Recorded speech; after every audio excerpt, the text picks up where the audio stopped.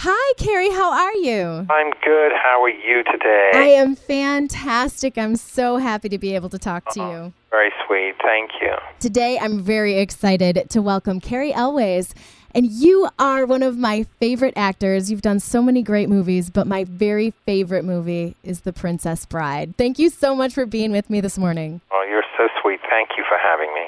Well, I'm really excited about this book, too. As You Wish, you actually go into a lot of detail about the behind-the-scenes stuff when making The Princess Bride. Yes, that was my goal. I wanted to be a love letter to the fans and to the filmmakers and my co-stars, because I always get asked, was it as much fun making this film as it looked? And I always tell folks it was more fun than it looked. So That's I wanted great. to share that with the fans. And you have some pretty cool things that you expose in the book, including the fact that there was quite an attraction, a real attraction between you and Robin Wright. Well, we became very good friends, and we still are to this day. Everybody fell in love with her. She's just a wonderful human being, and obviously a great talent.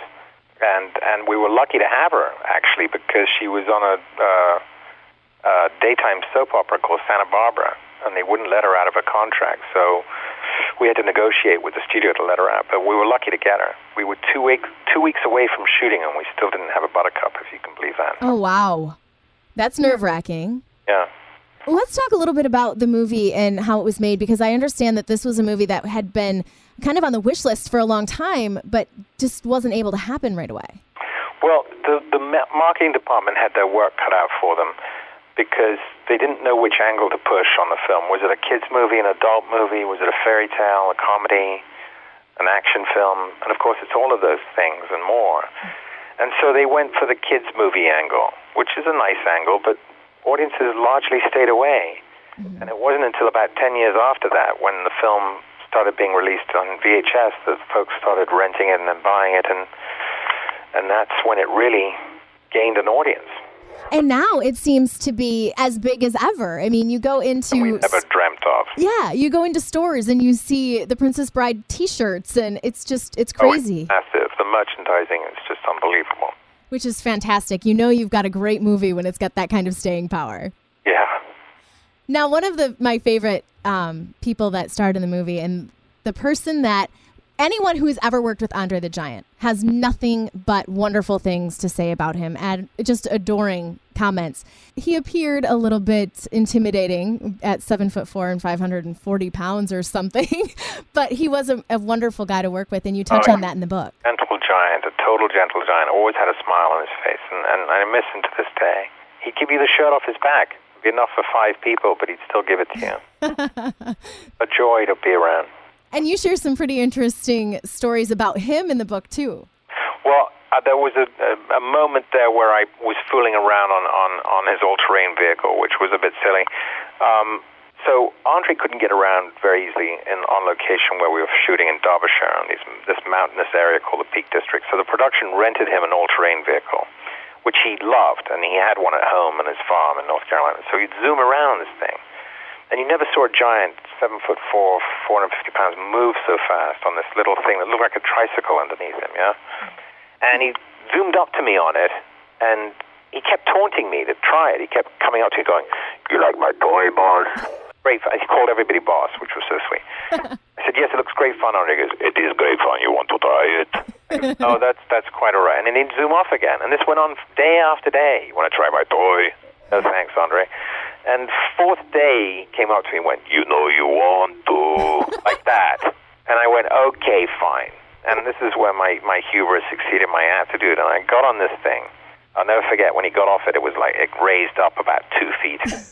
And I got on it, and I put it in first gear, and I went over a rock and caught my left toe between the clutch pedal and the rock and snapped it, broke it instantly. Oh, no. So I was kind of terrified. It was about 10 days into shooting. I thought, they're going to send me home, because how am I possibly going to complete this film, which requires a lot of running and forget the sword fight. Mm-hmm. No, but Rob was a real mensch about it, and he said, "Don't worry, we'll work around it if we have to." But it was a touch and go there for a moment. If you look back in the movie, you can see some scenes where I'm a bit tender on my left foot. Well, now I'm going to have to go back and watch it for that. You mentioned the sword fight, and the sword fight actually ranks as one of the best sword fights in movie history. Thank you. We worked very hard at it, so we're very proud of it. You know, Mandy and I, we trained 8 hours a day, 5 days a week in pre-production. And then once we started shooting, we worked on it pretty much every day when we weren't shooting a scene. In other words, the minute Rob yelled cut, our trainers were offset right there and grabbed us and would work with us during the day. So while the rest of the cast were hanging out, we were always working on our sword fight scene. So we had to learn each other's parts as well. So.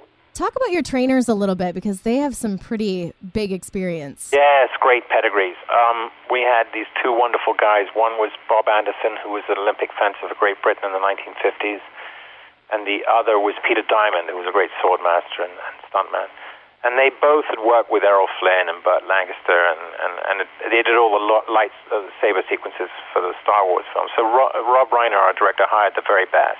Now, when you were going in to shoot this movie, of course, when you go in to start a movie, you have no idea the kind of impact it's going to have, especially, you know, standing here, 25 years later, and it's just as big as ever. When you got the script for this movie, how did you know this was one that you wanted to do? Well, I read the book when I was 13, so I knew I wanted to do it. I love the book. It's a great book, and if you haven't read it, I recommend it. I know I shouldn't say that because I'm trying to get people to read mine. You can read both. You can read both. And so I knew Rob Reiner's work obviously from All in the Family, but also this Spinal Tap, which I loved. Mm-hmm. And so it was a fairy tale come true for me to be a part of the film. And you kind of had to go in and prove that you could do this because you're a British actor and you had done some serious roles before this, but you had to go in and kind of prove that you were funny. Well, that's the thing. They took an enormous risk hiring me for the film. Actually took enormous risk for both Robin and I, because we were both fairly unknown at the time. Me more so than her. Mm-hmm. So it was a very risky thing for them to do. You know, normally a film of this size, they would hire stars to be in it, yeah? Mm-hmm. Studio would demand that just because they needed a return on their investment. So they took an enormous risk hiring us, and so I feel very grateful for that, obviously. The movie changed my life. It gave me the career I have today. Now you are out in public, and people quote this movie, I think, more often than any other movie ever. Do people say "as you wish" to you often? Pretty often. Actually, they want me to say it to them rather than them say it to me. I suppose. Yeah, which is lovely. You know, I get it easier than, say, Wally Shawn, who, if he misses an elevator, someone screams that one word at him, you know? Oh, yes. And Billy Crystal, God bless him, he can never walk into a deli ever again. Forever. Never. What was the biggest compliment you ever got in regards to this movie? Well, I guess it would be, I met the Pope John Paul II, and it turns out that he'd seen the film and enjoyed it, which was an enormous moment for myself and I think the filmmakers. Wow, yes, I guess. That we had a Pope who was a fan, and also President Clinton was a big fan, or is a big fan. So. Thank you so much for joining me this morning, Cary Elwes, and we can get your book now. I'm going to have a link posted in my blog so you can go ahead and grab that book as you wish. Thank you so much. Have a wonderful day. Thank you. You too. Thank you for having me on your show.